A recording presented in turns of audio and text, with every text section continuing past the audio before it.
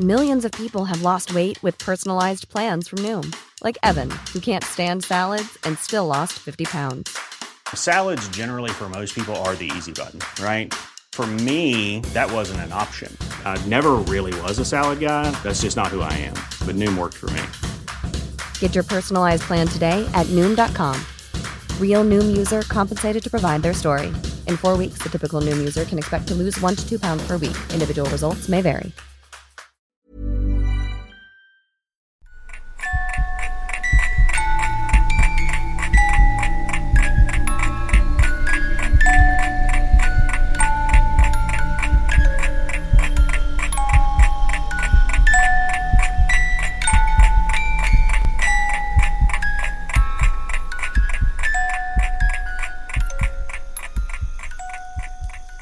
Puppets have captivated audiences for centuries.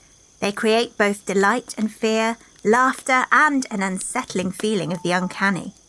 There's something about a puppet which can subtly portray the tiniest emotion, while also being a blank canvas on which to project one's own feelings and preoccupations. Welcome to the third Dying Arts episode of the Three Ravens podcast, a series all about heritage crafts and forgotten arts.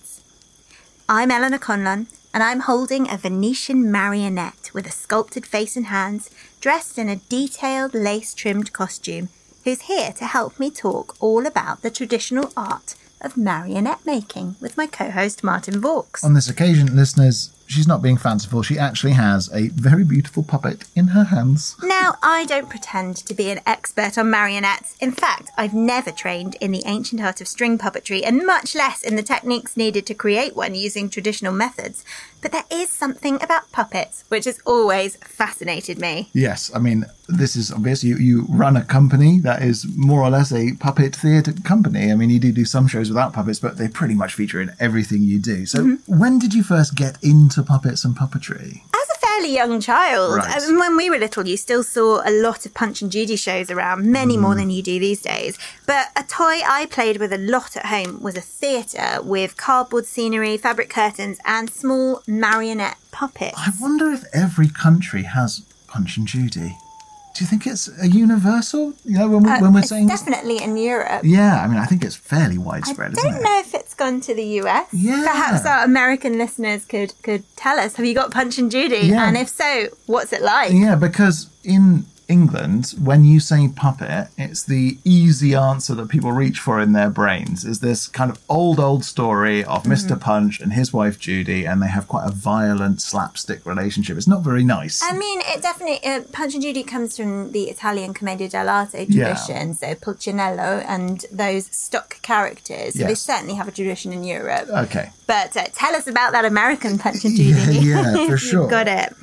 I was also, when I was younger, I was a doll's house person. I loved constructing tiny worlds as part of imaginative play. And puppet-based television was quite an important part of my childhood too. I was addicted to the animated tales of Shakespeare, which had the most gorgeous and detailed, historically costumed stop-motion puppets. Yeah. And then there was Jim Gamble's puppet performances, which introduced classical music like Peter and the Wolf and the Carnival of the Animals, but with marionettes. Sure. But puppetry, in a way, has always been a key feature of how I play with toys. I treat most toys as puppets, bringing them to life in plays of my own devising, sometimes aloud, sometimes in my imagination. I can confirm this. Whenever we see friends' children, Eleanor is straight to the toy box and then she's bringing toys to life and playing with these children. I mean, for me, I think Sesame Street was far more important than school.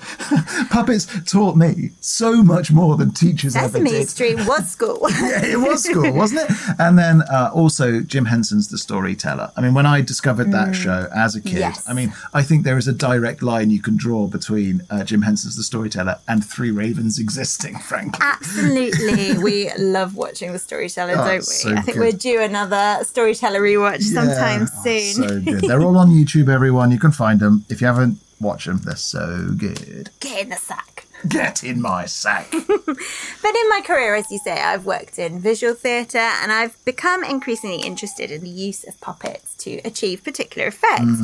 I think it's important to understand why you're using puppets in place of actors, for instance, if you have a monstrous creature, for example, or if you want to manipulate scale. Yeah. And object theatre is so creative too. One of the things that really fascinates me about the art form is the huge variety of different mediums puppet makers and performers use. Yeah. Like a scrunched up piece of paper can be a puppet.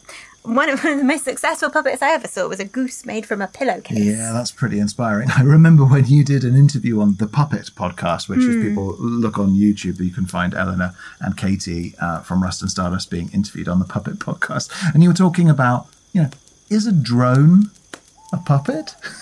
Military-style drones. Yeah. There's an argument to suggest that maybe they are, it's quite strange. I'd love to dig into this further because I have many thoughts about puppets and AI and where the two could potentially meet. Yeah. But now is not the time. It's a really inspiring area of thought and study. But I'm now looking around our studio, wondering what else could be turned into a puppet of Noring. Of course, the fact that we have loads of puppets in our studio right now. The possibilities for storytelling are kind of infinite, aren't they? Of course, there are endless different types of puppets in the world. So I'm going to have to try really hard to keep myself within the confines of talking about marionettes and marionette making only. So Martin, you must stop me if I mention anything with no strings attached. Got it. No strings allowed. Sounds kind of saucy. So it seems rather at odds to me that puppetry is very much alive and well, but marionette making is classed as a dying art. It is. It's classed as endangered on the Radcliffe list due to a variety of different factors. One is, of course, the lack of professionals in the field willing or able to train the next generation, and most of the experts are now semi-retired. I see, okay. Our old foe Brexit has presented a number of challenges to UK artists to travel and learn abroad, where there are many more marionette making opportunities. Okay. But the main issue actually seems to be a market one. Oh. There is a lack of demand to programme marionette shows here. Now, perhaps this is because there are more contemporary styles of puppetry, like bunraku, are favoured, but also because of the specific staging required. Oh, yeah. Thus, there's a limited number of productions, and so a lack of opportunities to sort of practice and hone the craft.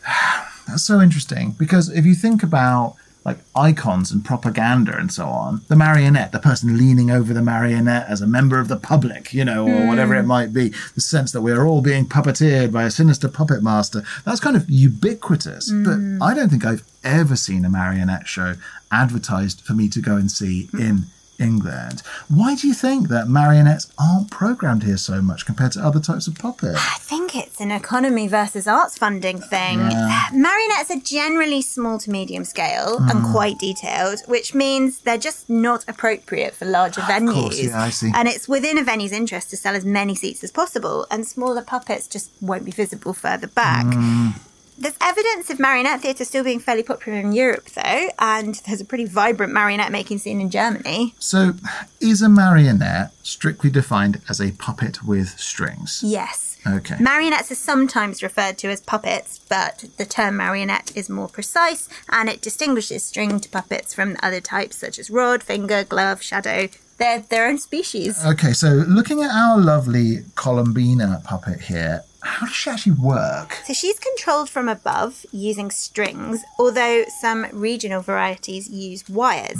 It is a very complex form of puppetry and requires a lot of skill and precision. A skilled operator is referred to as a marionettist rather than a puppeteer. Whoa, that's cool. So where does the term come from? It's French and it means Little Mary, marionette. Marionette. The suggested reason for this is that they were used in France during the Middle Ages to tell Bible stories. And the Virgin Mary was, perhaps unsurprisingly, a very popular character. So you get lots of Little Marys. Yeah, that is so fascinating. So am I right in thinking that marionette making is actually a pretty darn old art form? It is. And the historical materials used are still the same. Really? They're carved from wood and they use string, wire, fabric and paint. Whoa. And have done for centuries. Okay, so what's the earliest marionette theatre that we know about, for example? Quite ancient. It can be traced back to the 5th century in Greece. Whoa. And even earlier in India. Oh my goodness. The Greek word for puppet, interestingly, is nevros pastos, which literally means drawn by strings.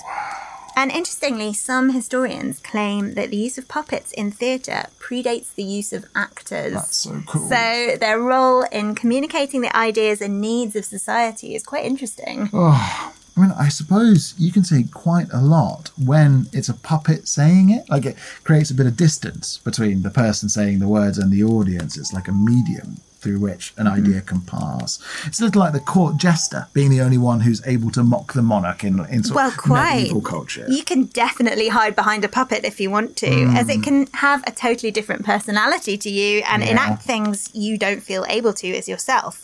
And a puppet can be naughty in a situation where social rules say a human has to be good. Yeah, of course. And they're also used in therapy, aren't they? And we know from some of our own work how performing with a puppet can enhance shy children's confidence. Oh, so, okay, I'm keen. Tell me more about the history of the marionette specifically then. So there's evidence of puppetry taking place in the 14th century in England. Yeah. We've got an illustrated manuscript of the text, The Romance of Alexander, which depicts puppet shows being performed in booths similar to today's Punch and Judy shows, but the puppets have strings and being watched by an audience. Cool. There may also have been a puppetry element to religious festivals with stories based on the Bible or the miracle plays being performed by puppets, like the French Little Mary shows. I mean, it's kind of the evidence of the oldest kind of theatrical production we have, a miracle plays, really, aren't they? It's biblical storytelling. Yeah. The earliest written record of a puppet show in England took place at Bartholomew Fair in 1600.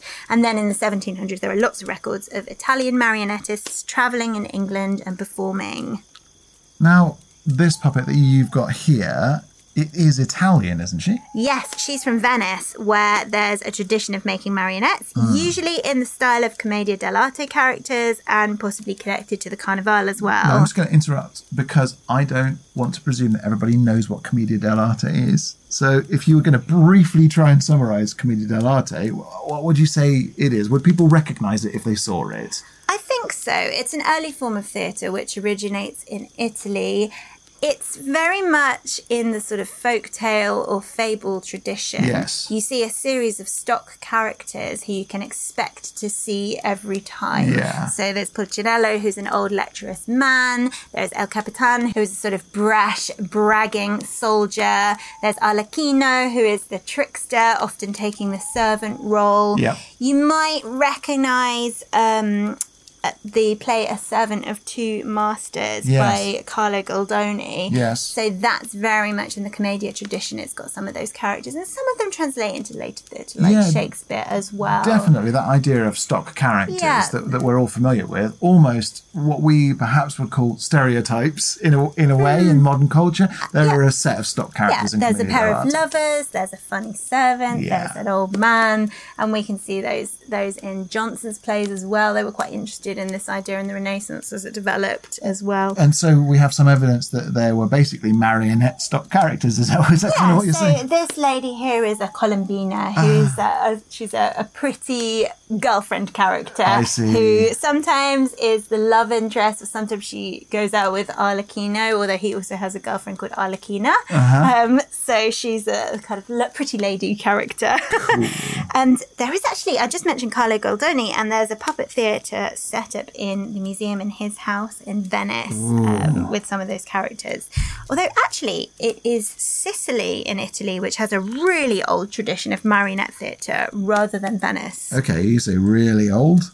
Do we have an idea of the kind of dates we're talking about? Quite likely from as early as the first half of the 13th century, so in the reign old. of Frederick II, the Holy Roman Emperor. And it's an art form called l'opera dei pupi in Sicilian. Poopy. Yes. It's spelled different. It's P-U-P-I. But there we go. Maybe it is pupi, but that doesn't sound quite right. Much better. The stories enacted in that tend to be historical or taken from romantic poems like the Song of Roland. Oh, okay. And they have a strong connection to the troubadour tradition. Sicilian marionettes are made a bit differently too, and they're simpler to operate than a full-stringed marionette. They've got a sturdy wire rod which extends up from the head, and a another rod going to the hand, which controls the puppet. They don't have rods or strings on the legs, so they require the marionettist to really think about the weight and balance when moving the puppet. So, we have puppets that almost do the opposite, upside down, if you see what I mean. So you hold the rod from below and the hand from below. Yeah, it's a totally different technique. So we don't have any of those kinds of, vertically held rod puppets. We do actually. We have a lovely Saracen puppet from Sicily who is currently bravely guarding the shed. Oh yeah, he's out in the shed, isn't he? Yes, he's a lovely Saracen, that chap. He is. He's very pretty, and there are monsters in the shed, so we need him out there to protect us. He's doing honourable duties. Yeah. Some of the Sicilian puppets, and he's one of them, are actually really cleverly designed in sections, as they often take part in the stories in battles or daring rescues. They go through quite a lot physically, and some are designed to split apart on impact from another puppet's weapon. Whoa. So our little Saracen's head is actually made in sections, suggesting he was designed to have a bad time when a small sword met his head. To be fair, when you're talking about a Frankish romance, the Saracens tend to have quite a bad time. They do, and I thought he was lovely, and so I was determined to bring him home rather than save him. One of those horrid Rolands. Well, if bashing and declaiming is not your idea of fun, we could travel onwards to the 18th century, where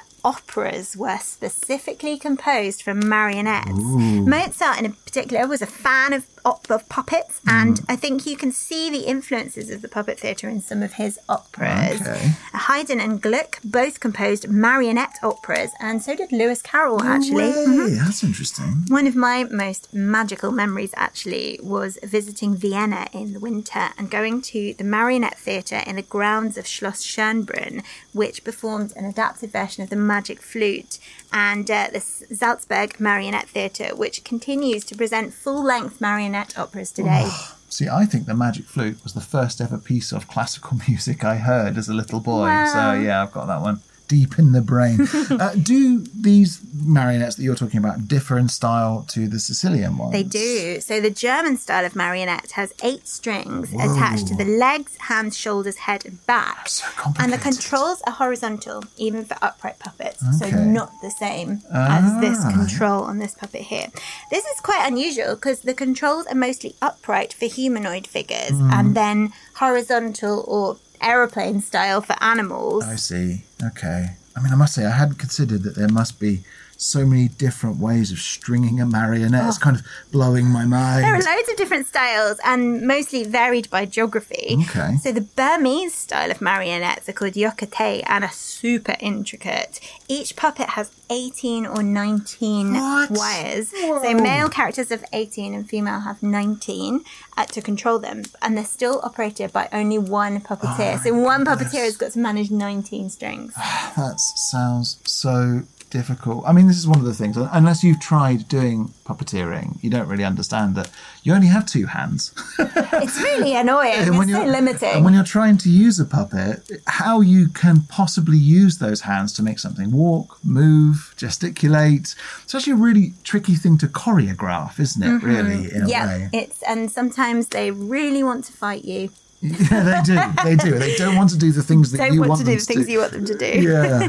The Czech style of marionettes actually are a little bit similar to Sicilian ones, but normally more complex. As they often include an opening mouth or movable ears. Whoa. And may or may not include a central rod. It's harder without the central rod to control them. So do we have a specifically British style of marionette building? Actually, we do. Do we? Yeah, marionettes had a bit of a renaissance in the 20th century. Okay. The British Puppet and Model Theatre Guild was established in 1925, and that was the first here to explore puppetry from a scholarly perspective and sort of promote puppetry arts. But marionettes were a commercial success as well. So some of our listeners might remember Pelham puppets. I can't say I know anything about Pelham puppets. Oh, really? What are Pelham puppets?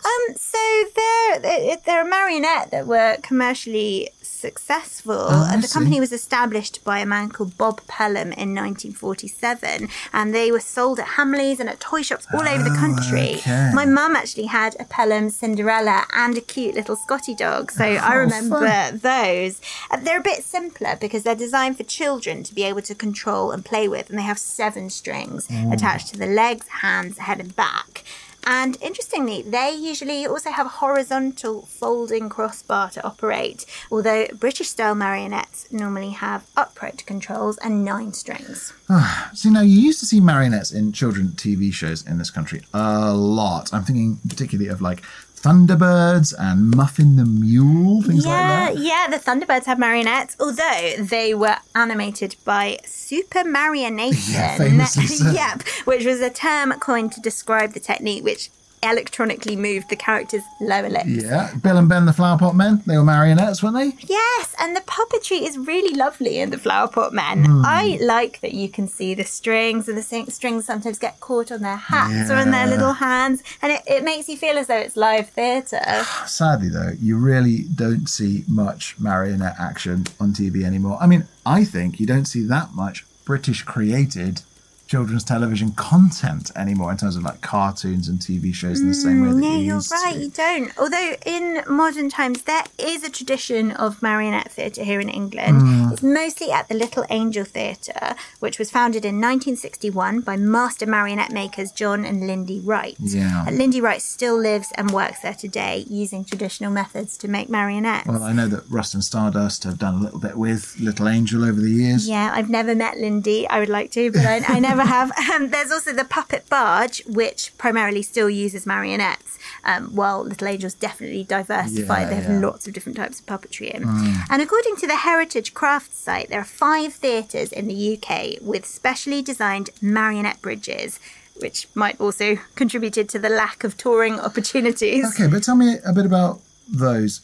Marionette bridges. What's a marionette bridge? Well, so traditional marionette performance involves the puppeteer being completely hidden. Okay. But they need to be above the marionette to be able to operate it. So there's an operating area raised above the stage floor. So the puppet acting area is undisturbed by the sight of human hands. Okay. In a traditional marionette show, you wouldn't see a human at all. With you. And the bridge goes across the proscenium opening to hide the puppeteer and also increase the depth of the acting area. Whoa. All right, so let's talk actual marionette making then. So what do I need to do if I want to start making my own marionettes? Well, I've mentioned materials already, wood, string, paint cloth, but the skills you will need are certainly drafting and designing, then wood carving, joint making, treating and finishing, design for the control and the stringing pattern, and also decoration skills to bring the face to life. Yeah, I feel like I was like following you and going, yeah, I can do that, I can do that, I can do that. But then design for the control and stringing pattern,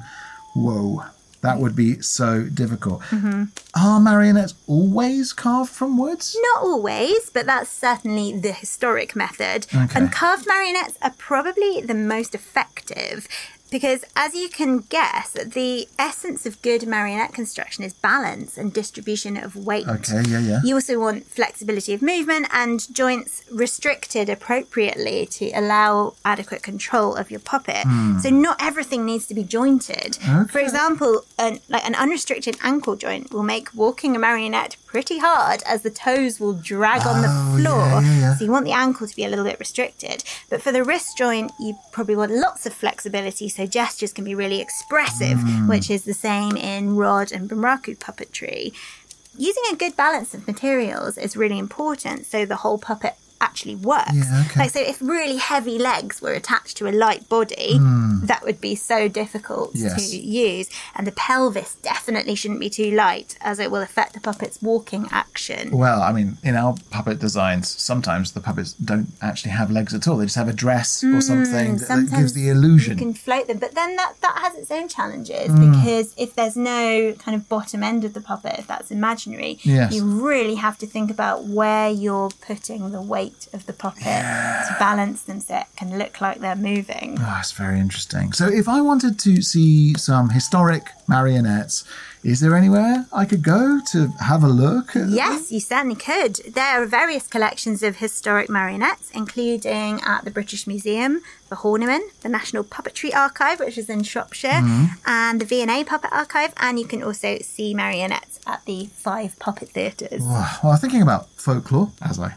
often am, do marionettes actually come into folk tales anywhere? I mean, I know there's Pinocchio. He's a puppet. Yes, Pinocchio is a carved wooden marionette, but I don't think the original story by Carlo Collodi is very well known. We're quite used to the deeply sanitised Disney version. Yes, we are. Sadly. Collodi's story is extremely dark and allegorical. He wrote and advocated across his career for a unified Italy. Yes. And there's a lot of clever philosophical stuff in the original Pinocchio novel, which is called Storia di un burattino, Story of a Marionette. Yes, that's perhaps one that's due a retelling. I don't know if you all saw the Guillermo del Toro film last year, but I mean, that was almost a horror movie, his version. I haven't watched it yet, and perhaps I should, because it might be closer to the original, which is quite disturbing. And for example, there is a moralising cricket in the novel, but instead of accompanying Pinocchio on adventures like Jiminy Cricket does in the Disney film, the marionette crushes the cricket to death against a wall in an early chapter. Ouch. But also, that doesn't happen in even Guillermo del Toro's version, sadly. For anyone who Jiminy Cricket has ever annoyed, that's for you. Otherwise, though, I haven't been able to discover any folk and fairy tales which specifically mention marionettes. Oh, that's surprising. But if you know of any, we would love to hear from you. Oh, wow, thank you, Eleanor. That was extremely interesting. But I'm hoping you are going to perform a marionette show for me now with that lovely Columbina puppet. Oh, I think I'd get in a sad tangle. She'll be doing a very uncomfortable dance. Best leave it for the experts. All right. Well, in the meantime, if you've enjoyed this bonus episode and you'd like to get your hands on exclusive content, including all of our episodes completely ad-free, text versions of all our stories, special Patreon exclusive episodes like the Three Ravens Film Club and our Ghost Walks and our monthly newsletter, then please consider supporting us via Patreon at patreon.com/Three Ravens Podcast. It's just $3 a month or $6 a month, and we really appreciate the support. We really do. And if you're enjoying the podcast and have time to write us a quick review on iTunes or Apple Podcasts, we'd really appreciate that too. And if you're a social media raven, we have plenty of chatter on facebook.com/Three Ravens Podcast, Twitter at Three Ravens Pod, and Instagram at Three Ravens Podcast. Until next time then, while our carved wooden marionette has danced that way, we'll go this way. And remember, don't whistle until you're out of the woods. Join us next week as we explore the historic county of Cheshire on Monday and for a Something Wicked episode on Thursday. Our theme song is the traditional folk ballad Three Ravens, performed by Eleanor Conlon and Ben Harbour, and our logo is by Ollie James Dare. The Three Ravens Podcast is a Rust and Stardust production, produced by me, Martin Vaux. Thanks for listening. God sent every gentleman, such hounds, such hawks, and such leman, with a down, derry, derry, derry.